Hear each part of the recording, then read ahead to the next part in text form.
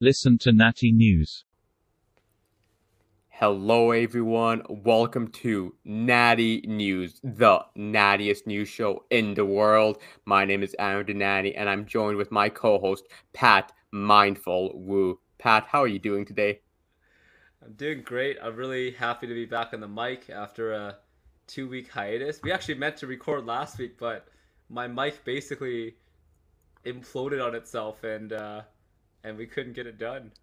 Man, dude, I know it was tough. Like we went through so many Natty News technical difficulties and you were finishing up finals as well. It's been a busy time for you. So to all the listeners, really apologize for this. Take this as our little winter break, but we're going to be back at it and we have a lot of plans for some good Natty News episodes. And today's one I'm very, very excited about, but don't want to spoil it too much. But first, Pat, let's go to my favorite part of the show. Pat's physio fun fact. What fun fact have you learned in your time in physio?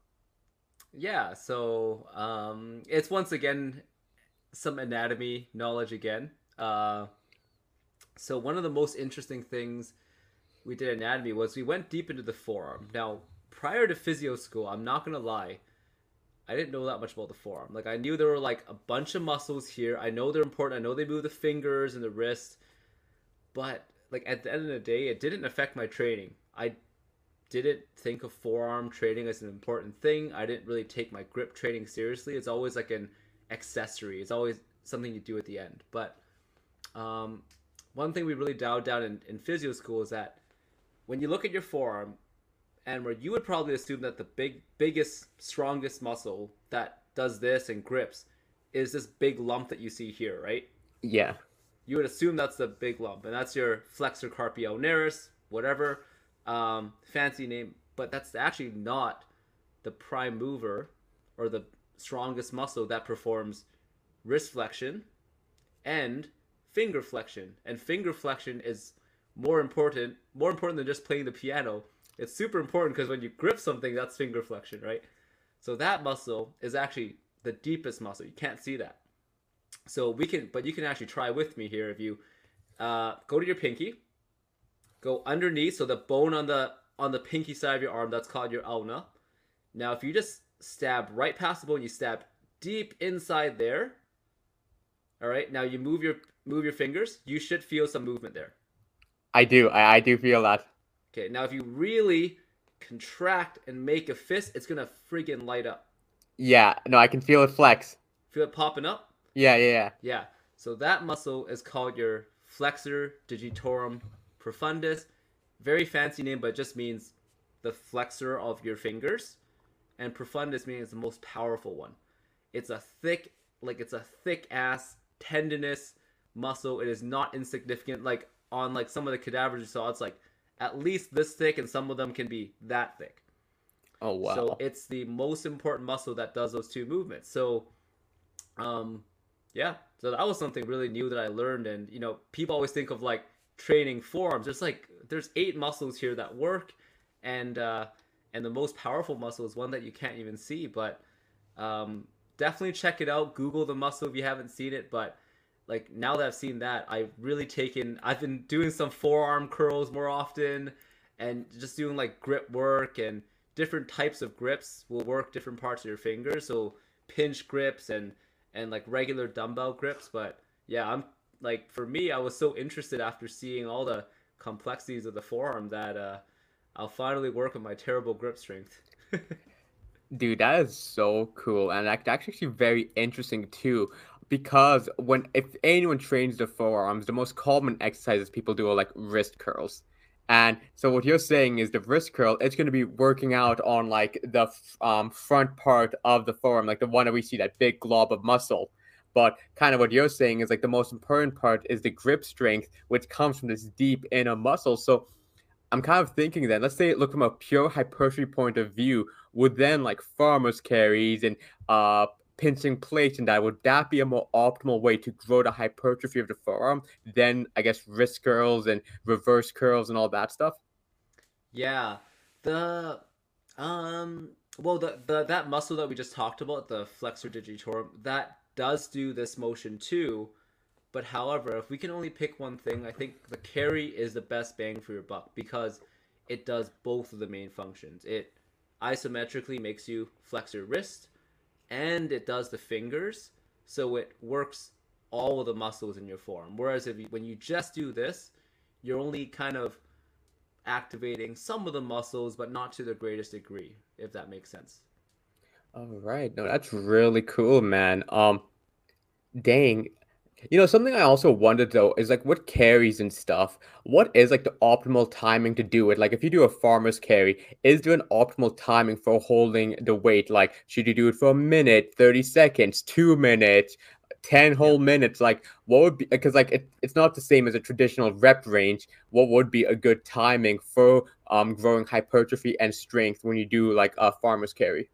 Okay, so in regards to farmers carries times, it seems to be kind of a relative thing that's not it hasn't been researched that much, but we would assume that it'd be based on your goals. So if it's whether it be hypertrophy, strength, or power, if you're looking for hypertrophy, you're looking for a little bit higher time under tension. So I would go for at least 40 to 60 seconds in a set, right? Whereas if strength is the goal, perhaps you might go for like almost a more maximal one, like a 15 to 20 seconds for 4 to 6 sets, like almost closer to what strongmen would do.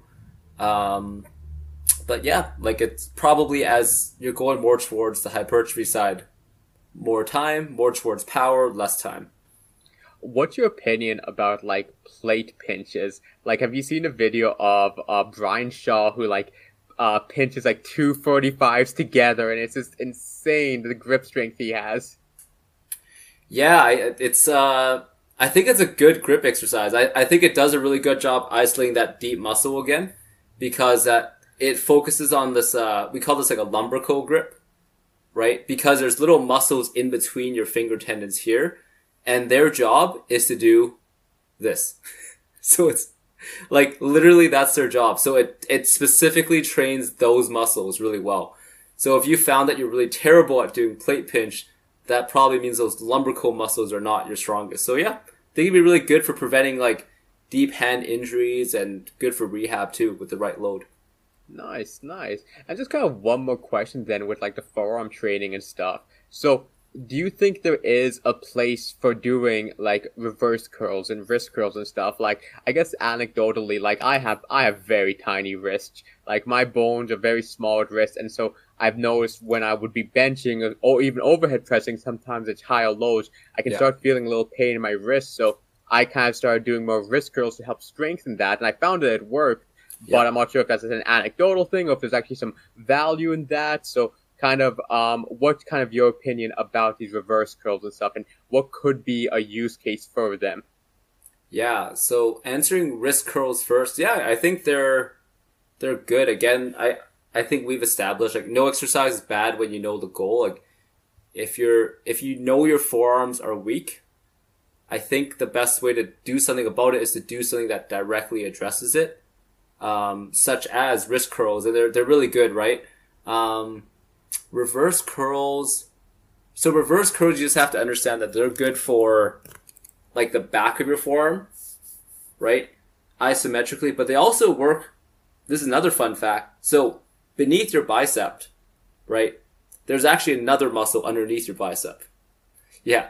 So if you kind of poke from the outside of your arm, from the bone, and you poke right over that, and then you do some curling motions, you actually feel there's another muscle underneath that. So that muscle is more isolated when you do a reverse curl. So it's actually a good way to work that deep muscle that's in your arm there. So there's good benefit to that. Like mine is really weak because I've never done a damn reverse curl in my life. Yeah. Okay, that's interesting. Yeah, I'm on a bit. I try to do some more reverse curls, but that's actually pretty interesting about it, with especially the bicep training. I know our last physio fun fact we were talking about how to activate the bicep more, so that's pretty good. Man, no, this is definitely going to change my forearm training too. See, Pat, this always happens. We do a physio fun fact, and now I completely change how I train. You don't completely change, we just add some things. Well, like, Anwar and I actually went to the gym this week, and it was so funny. We did all kinds of isolation movements, And like years ago, you would never see us touch isolation whatsoever. It's crazy. Pat, I mean, I've been telling you, like, no joke, on my, like, upper body days, my second exercise is always side raises. I do, like, 6 sets of side raises. Yep. Oh my goodness, like, it's insane now, yeah, if, high school Anwar saw me, he'd be like, what is this dumb bro doing? Trying to get proper gains, that's what we're trying to do at this point. Yeah, exactly, trying to maximize some of that hypertrophy. But anyways, kind of speaking about hypertrophy and bodybuilding, today's topic is going to be about mindful training and specifically about that mind-muscle connection. One of the most common thing you hear gym bros talk about in bodybuilders and all these meatheads, they're always talking about you gotta have that mind-muscle connection. And hopefully after talking today, we can figure out what the heck is mind-muscle connection? Is it worth even looking into? Is this some fake bro science, and is there any value in it? And this is something I've actually been incredibly interested in recently. As some listeners might know, I've been trying to do a little more bodybuilding, trying to get some bigger arms, bigger shoulders, all that good stuff. And so it's pretty interesting about how can you try to stimulate muscle growth rather than just overall strength, balance, stability, and all that. Like, if we're just looking purely from hypertrophy, what can we do? So, before we start, Pat, I know you and I talked a little bit before offline, but what was your thought process about mind-muscle connection? What did you think of it as a fitness professional? In the last couple of years, I've really changed my mind on it. I used to be I still am like a proponent for compound exercises, and given not a lot of time, I think they're really important. But man, I think, I just think back to my thought process. I'm doing most things is you should pick the most direct path to your goal. And like, if your thought process is bigger biceps, or if you've had a bicep tear and you're recovering your bicep, then you need to pick a movement and be mindful of it. Like, you need to think about it. And, cause we could even, if we just do an arm curl, right? You can just do it and you don't feel your bicep flex, but if you've ever flexed your arm, you can do way more work. So I think it's kind of stupid that I used to think mind-muscle connection wasn't a thing, because for every time we flexed in the mirror and flexed our biceps, that already proves that mind-muscle connection is effective, and that you can definitely affect how much contraction you get in anything if you're actually thinking about what you're doing. Man, Pat, I was in the exact same boat as you. For the longest time, I thought this is some BS bro science. Like, there's no, like, mind-muscle connection doesn't matter. What matters is that you're lifting with good form, you're moving the weight, you're progressively overloading. That's all you need. You don't need to do any of this. This is just some hoo-ha. And recently, though, like, kind of similar to you, I've gone completely 180. I'm actually now a very big believer of it. And I was actually looking at some studies. Are you familiar with MASS? It's like a little bit of a fitness research magazine thing done by Greg Nuckless. Yeah, I know MASS. Yeah, I recently got a subscription for it. Fantastic for those who haven't, or those who want to learn. They do a great job of summarizing pretty complicated articles in like layman terms. Like, I don't have any physiology background. I don't know a lot of these big fancy terms you throw around, Pat. And even for myself, it understands it. And they had a great one about the mind-muscle connection and the history of it in literature. And so for the longest time, a lot of academics kind of agreed that mind-muscle connection, this is some bro science, this is just some fake stuff. The most important thing you need to do is focus on your movement patterns, where when you do a squat, bench, deadlift, whatever movement you're doing, you really want to focus on that movement, keeping your chest up, shoulders back, making sure that everything's tight and you're moving well in 3D space was like the key. And they did a lot of research, and it's found that when you do have that mentality about focusing on movement, you have more stability, you have more, you're able to create more first production, and there's a lot of gains coming from there, and especially from a strength perspective. But recently, studies shown that individuals who focus more on just that pump, like that mind-muscle connection, feeling the squeeze of that muscle. Specifically, the studies were done with bicep curls and leg extensions. Yeah. They found people who were focusing on that pump, that squeeze when you're doing a bicep curl, got 50% more gains than those who were just focusing on doing the movement.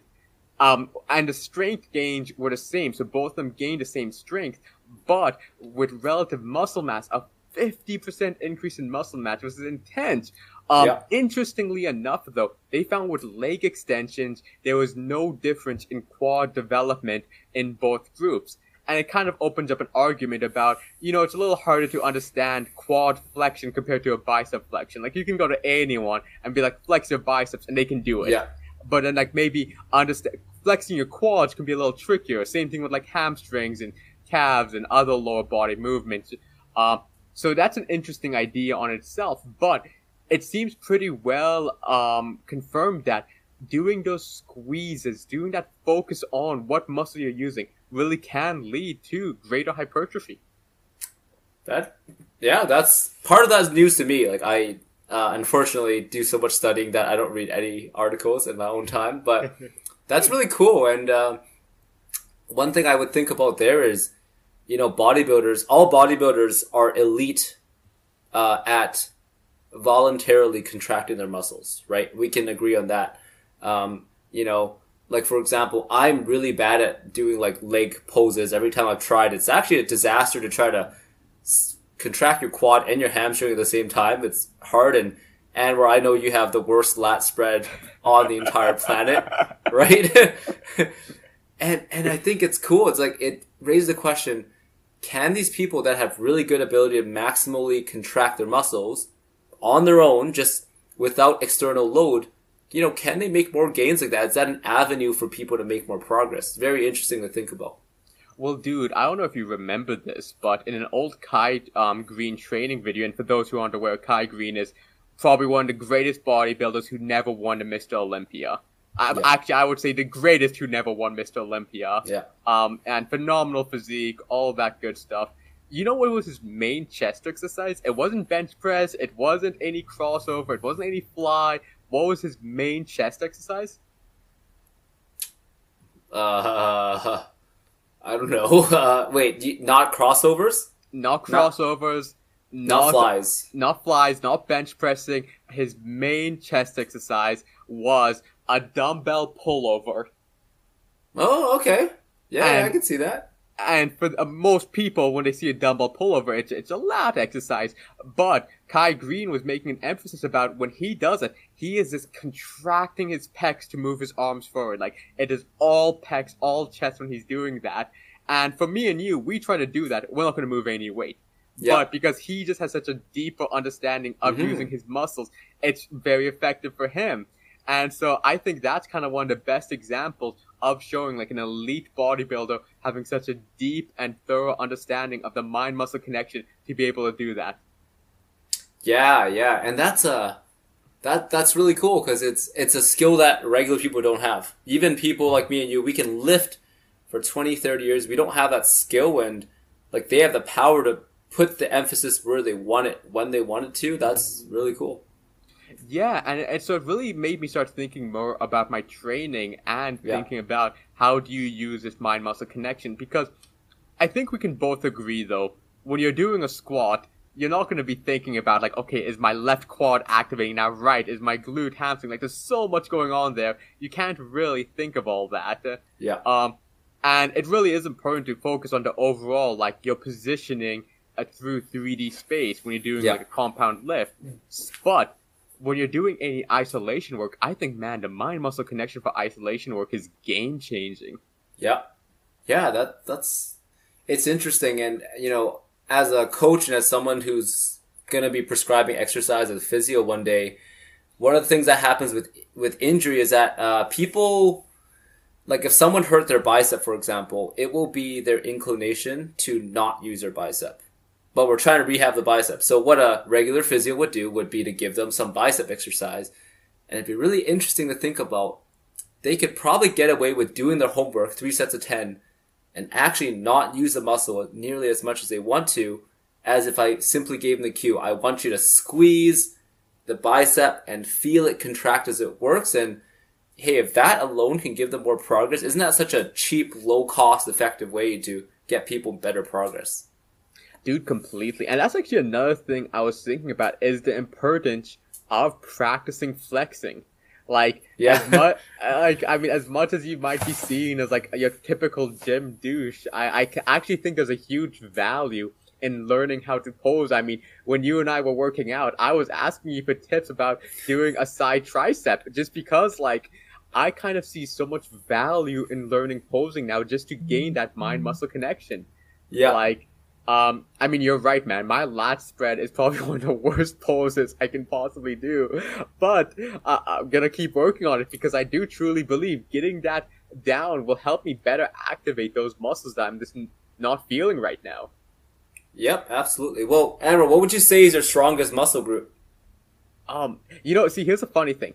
I think my back is my strongest muscle group. Like, my lats and my back, I think, are very strong.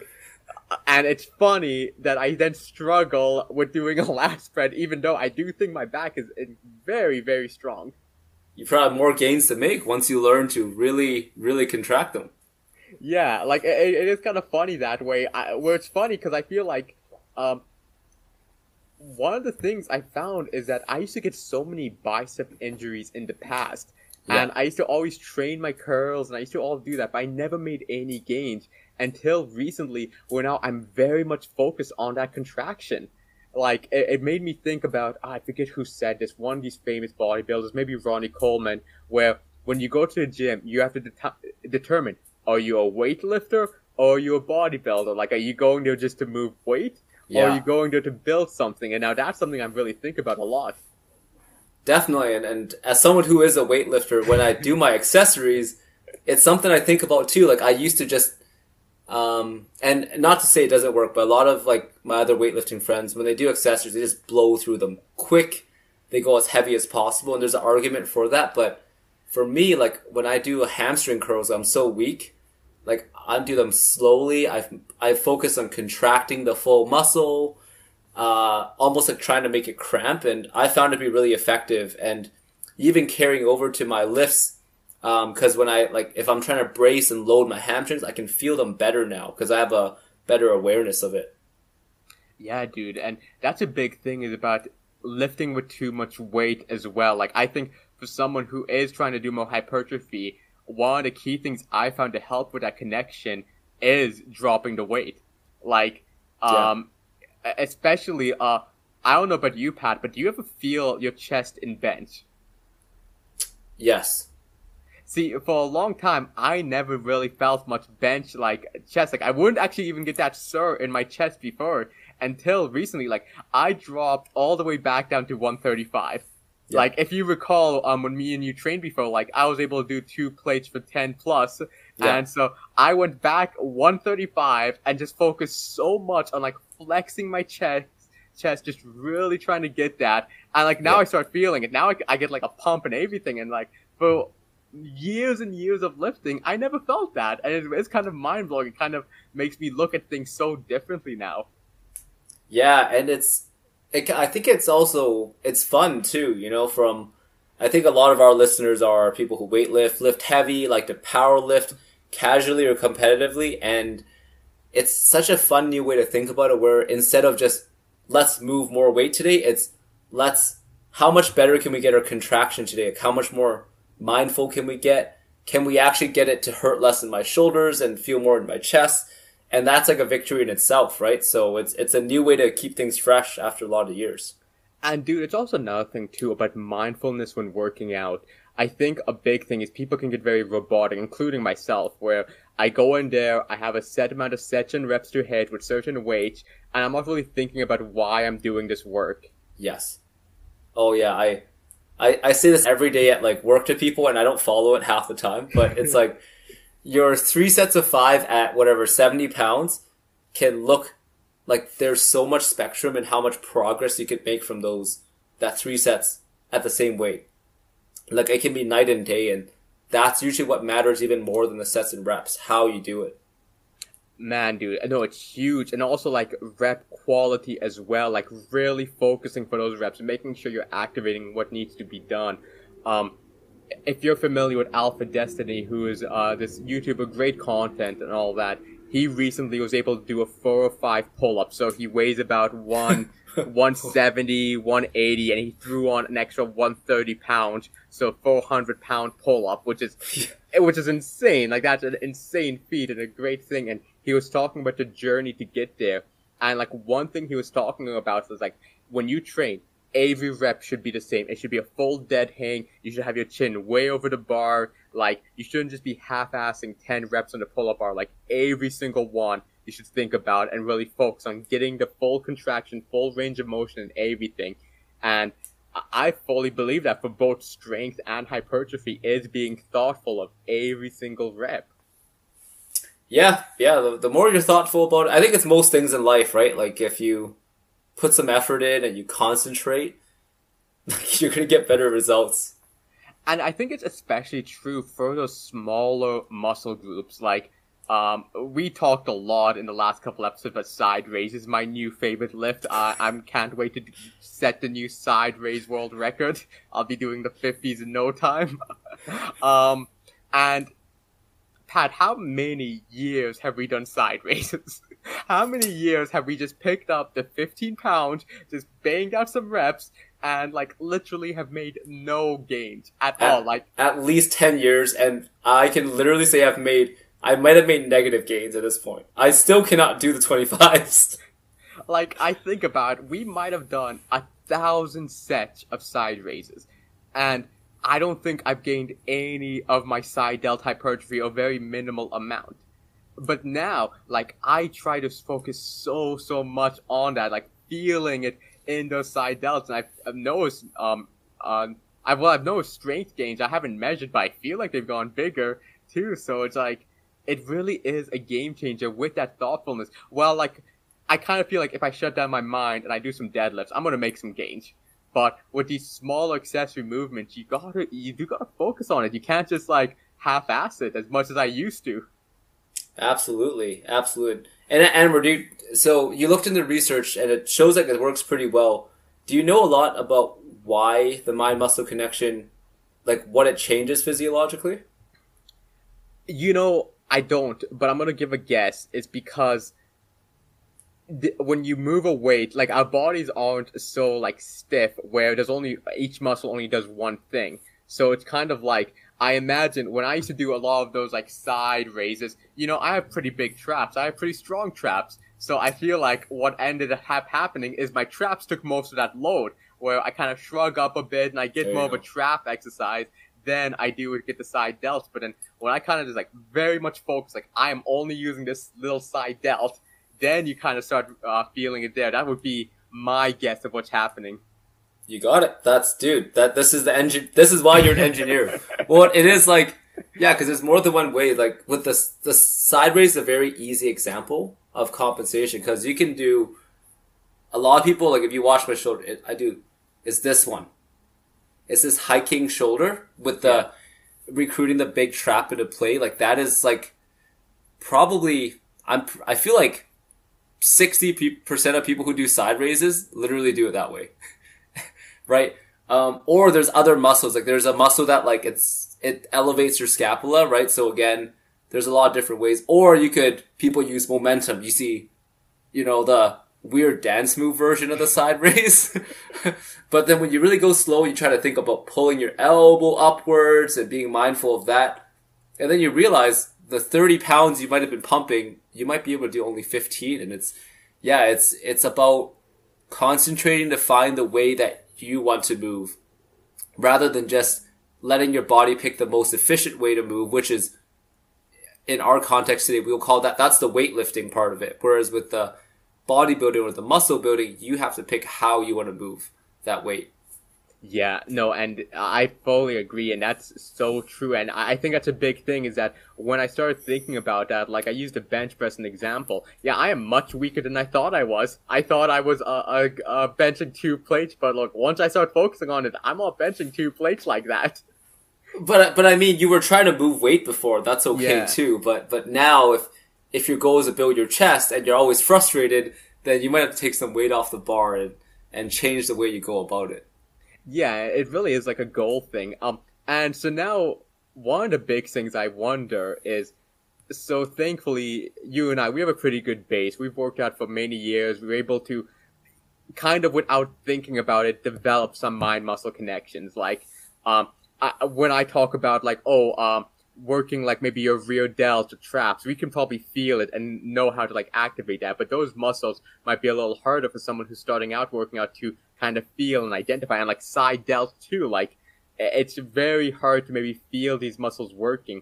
So from your point of view, if someone's kind of beginning off and doesn't have that, how could they maybe establish a mind muscle connection? How can they start working on gaining that? Like someone listening to this and they're like, yeah, this sounds great, but how do I feel that? Yeah, the easiest way if you're not very familiar is to perform, like if you're trying to get a certain muscle, to perform the exercise that puts that muscle in its greatest like mechanical advantage. I'm throwing out big words today.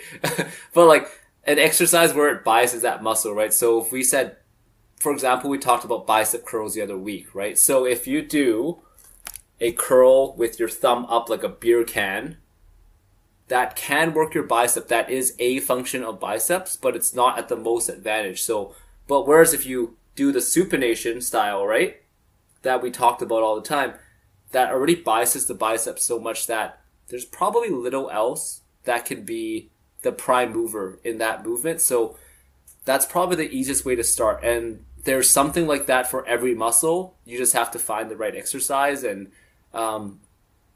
that's probably the easiest way. And then, you know, from there you can practice posing. And again, if you know what the muscle does, and that's, you know, that's how you're gonna do it. Like if you know bicep does supination and flexion, then you can practice that and the muscle will flex quite well. So that's kind of my tip.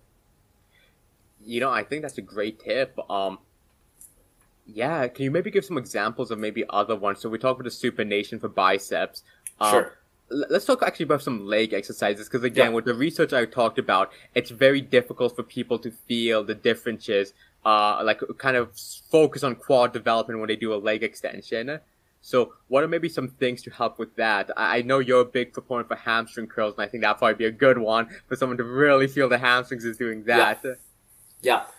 For the legs, I mean, leg extension is probably a good way to start, in terms of feeling of that. Or like an eccentric exercise will start to, like if you have never felt it before, like have we talked about reverse Nordic curls?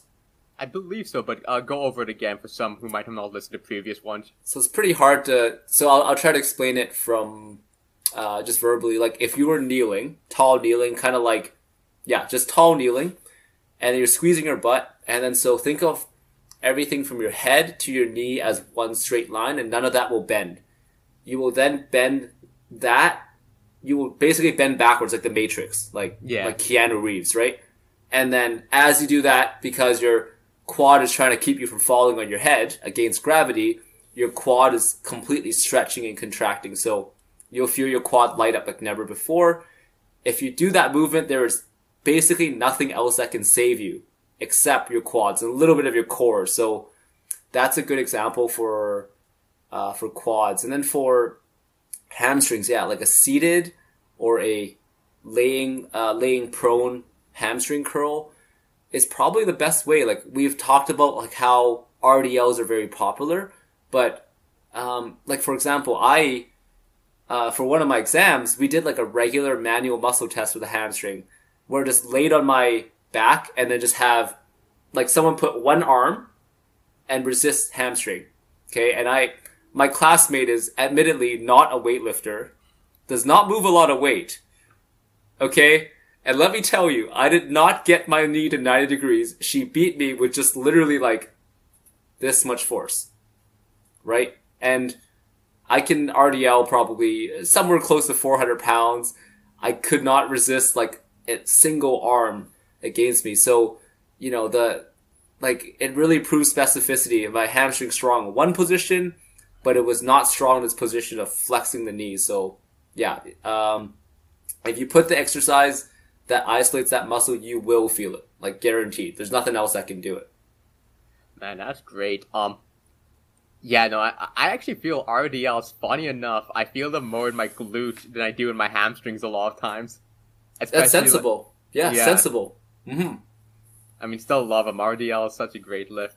Actually, Pat, I was thinking, and this might be an unpopular opinion I have. I think face pulls are a little overrated now. Because I was thinking about it when I do a face pull, and maybe I'm not doing it right. Maybe you and we need to check it out a little more. I don't feel as much of that like rear delt activation as I do with like a reverse pec deck now, or even like reverse flies. I kind of feel like face pulls, I'm not feeling as much as that like goodness in the back compared to other exercises. I'm kind of losing favor in them a bit. Let's talk about face pulls a little bit. So the thing with the face pull is because it's not a compound movement per se, but it requires multiple movements. So for people who are naturally shoulders forward and hunched and bad with shoulder rotation, you can get away with it with the form that's continues to like bias that, right? So the way you're supposed to do a face pull is you're supposed to pull your elbows back while pulling your thumbs behind you. Like you're trying to like you're like a frat boy trying to flex at their like jersey number on the back. Or like you're trying to like sheath two swords in your back like Zorro. If you do that motion, then your rotator cuffs turn on. But like Anwar, I know you have forward shoulders and they're tight. Yeah. You're gonna have a hard time doing both those things at the same time. So that's why like it can be overrated. Like it's not as simple as just do face pulls and you'll fix your shoulders. There's a lot of context, and perhaps reverse fly. What the hell else are you going to do rather than pull your shoulders back? So that's a simple and direct way to target that problem if that's what you have. Dude, see, that is so interesting. And I probably shouldn't have used overrated because no exercise truly is overrated. There's always a use for it. But for me, I wasn't feeling the benefits always proposed for it. Like, it's always like you have a messed up shoulder, just do a bunch of face pulls. And like, as you know, we were training and I was talking about how my shoulder was bothering me a bit. I was doing a bunch of face pulls and nothing. Yeah. And then I started thinking about like, what am I even feeling when I do a face pull? Like, what am I activating? Like, I get a little pump in my traps. I get maybe a little bit of like a little shoulder stuff, but not much. And it's like, what am I doing here? And so I think though that is a lesson though about like when you exercise something, you gotta think, why are you doing this movement? Like, are you just moving weight, which is valid? I mean, getting stronger in certain positions is totally valid, but are you trying to grow something? And if so, are you feeling it? Are you feeling that result? Yeah, and I think once you think about that, that debunks a lot of the BS in the industry. Like, you know, when you see the next Joel Seedman meme, you're like, what does this actually do, and why is this better than what you're already doing, right? Or why is this not better? Oh, dude, I am this close to doing a Joel Seedman workout block. I'm just gonna be doing all that stuff. The only problem is I just couldn't take all that equipment. He just uses too much stuff. I don't want to burden my fellow gym goers. Yeah, man. I'm gonna turn on light. Give me 5 seconds. Oh, no worries. While Pat is kind of turning on the light and getting that all set up, I think one of the big summaries for this and one of the big things to take away is really knowing the importance of why you're training. As the great Ronnie Coleman says, everyone wants to be a bodybuilder, but no one wants to lift these heavy-ass weights. But he should have really been saying, no one wants to think about lifting these weights. Or you know what? Nowadays, everyone wants to be a weightlifter, but no one wants to think about being a bodybuilder. I know we're near the end, and this doesn't have anything to do with mind-muscle connection, but I wanted to ask you, Pat, and I forgot to ask you this at the beginning. How do you feel about the new Olympic Committee might be removing weightlifting? Oh man, yeah, that's a touchy subject. It's like it's hard to kind of go against that decision because there's so much drug use in the sport, and the problem with the weightlifting, the IWF, is that they're not even like trying to pretend that there's change happening. Mm. So, you know, recently some 17-year-old Bulgarian won at Worlds, and let's just say this Bulgarian he's 17, but he's looking like he's going on 30. I think I've seen him. I think I saw it in IG. Yeah, and like that stuff, that type of stuff is like like you already, it doesn't take a genius or a sports scientist to know. This is a teenager that was given steroids from probably maybe prepubescent, right? So like you see stuff like that. He's a world champion now, so it's so obvious. Like you look at that and it's like it's a blatant drug issue. You know, there's not even like attempts to stop it, and they're celebrating it. And you know, I think I had a conversation with some friends. Like me and my friends are kind of the part of the problem because we love seeing Lasha snatch 225. We love seeing world records broken, but we know these people are on some serious gear. So I think the community and the weightlifting board is part of the problem. And if nothing changes, then I don't really see another way out.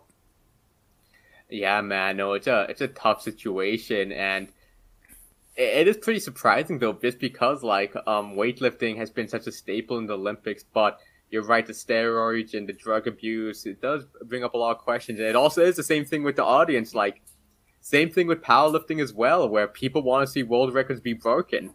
And at some points, like the only way you can do that is you gotta take some stuff. Yeah, but I'll tell you my take on it, like how I would like it though ideally. And with most sports is, now I don't know how you feel about this, Amor, but for me, my favorite part about sports is like the competitiveness. Like, you know, like for example, if I saw a couple less windmill dunks in the NBA, it would not be the end of the world. What I like to see are actually like I'd go for a competitive, good game that's like separated by a couple points over like a 50-point blowout win any day, right? And even when I'm watching like Canadian weightlifting nationals, which they don't lift nearly the same amount, but if it's competitive and it's down to the last three lifters and they're all within 2 to 3 kilograms and it's a real fight and you really don't know who's going to win, and it's suspenseful, I think it's entertaining. Like same thing with like you know, like any type of sport, right? As long as it's competitive, it needs to be a certain quality, obviously, but as long as it's competitive, I don't personally care that world records are being broken as long as it's competitive. But again, you might have other opinions. Well, no, I completely agree with you, Pat. I mean, I've gone to a few of your weightlifting shows, and to me, everyone who goes there is amazing. Like, I can't do any of that, so I'm always shocked seeing any lift, whether it be 100 kilo clean and jerk or 150 kilo clean and jerk. It's all like insanely impressive to me. And I agree with you. Like the most exciting part is when like it's someone who just needs to gain that like 10 kilo clean and jerk, and there's someone super close to them, and they're going back and forth, and they're just going at it. Like that's the fun part of it. So I agree with you. I think the weights don't matter as much. But at the same time, people love to say world record. People love to see numbers go up, even though it doesn't make much sense. But yeah, we'll see what happens with it. It's a tough situation. And also, I hate to say it, but I think, though, a natural league wouldn't be very popular. Like, if you have a natural and a non-natural league, like, it's a shame. Like, examples with, like, natural bodybuilding. There are unbelievable athletes who have built amazing physiques, who have worked insanely hard to get there. But exactly.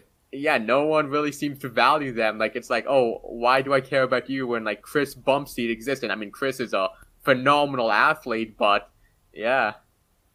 It's a cultural problem, right? Like, the fans can't pretend they're not a bit of the part of the problem when their favorite weightlifters, bodybuilders, whatever, they always want the biggest, strongest ones, which are obviously on a shit ton of drugs, and you keep...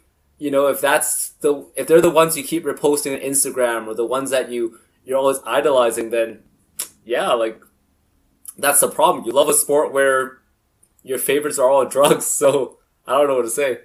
Yeah, but anyway, that's an interesting thing, and yeah, no, definitely wanted to hear your opinion as a pretty high level competitor in the sport.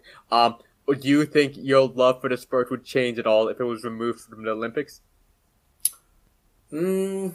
No, not really. I really hope the sport goes the right way if it was in the Olympics, where they crack down a little bit on the drugs. But my only fear is that it becomes a full on, like a drug chemical like experiment where everyone is just like, okay, it's not the Olympics. We're gonna take so many drugs now and take as many as possible. Like I really hope it doesn't happen because it'd be a shit show, and also you'd see people getting hurt. Like that's not good for people too to maximize the amount of steroids you're taking. Dude, this is gonna be a last little bit on this, but Johnny Candido, he's been having a lot of videos about powerlifting and drug testing, and he actually had one about how much does the IPF truly test, and I was shocked with how many like world record holders aren't drug tested. Like they claim to be, but they have no tests on records. Yep, they're on drugs. Yeah, and it's just like, and you really feel for those who are being honest. Like the men and women who are putting in insane works, really working, and not getting the recognition they deserve for that. But man, yeah, drug testing and drug testing and fitness culture is just, yeah, it's a mess. It's a fiesta. Yeah, it is a fiesta, right? Like what I just want to see is like I'd be perfectly happy seeing the natural human limit, But now we're gonna never know because like even like people who you think might be natty, they could be on drugs. So I don't know. It's tough. Yeah, I know. Me and you, we actually talked about this yesterday about like if no drugs existed, who would be Mr. Olympia? Yeah, we don't know. Yeah, you never really know about that. But again, I do think there is a bit of a fun to see about with like what is the true human potential with everything there, with all drugs, all everything. What is it? I think there is some fun in that too, but also some fun in like what is your natural potential. Yeah, well, and also going back to our topic, like there's a lot of fun in seeing your own human potential. So I know I'm not on drugs, so it's a lot of fun to see what you can do, and also it gives you context when you look at pro athletes. It's like, holy shit, picking up 500 pounds is really damn hard. How is somebody picking up 1,000 pounds? Pat, it would be very ironic if you were on drugs on a show called Natty News.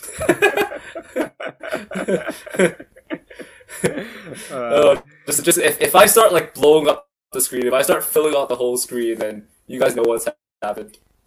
Anyways, I think that's a good closing point. We got some good stuff in there. We had a little fun chit chat about drugs and weightlifting. But anyways, thank you so much for listening. Thank you for being patient about the newest episode. Hope you all are making a lot of natty gains. Natty News out. Natty News out. Hope you all enjoyed this week's episode of Natty News. If you'd like to learn more, be sure to check out our website www.natty.news. As well, check out our Instagram Natty News Podcast and Facebook page Natty News if you want to get a bit more natty information.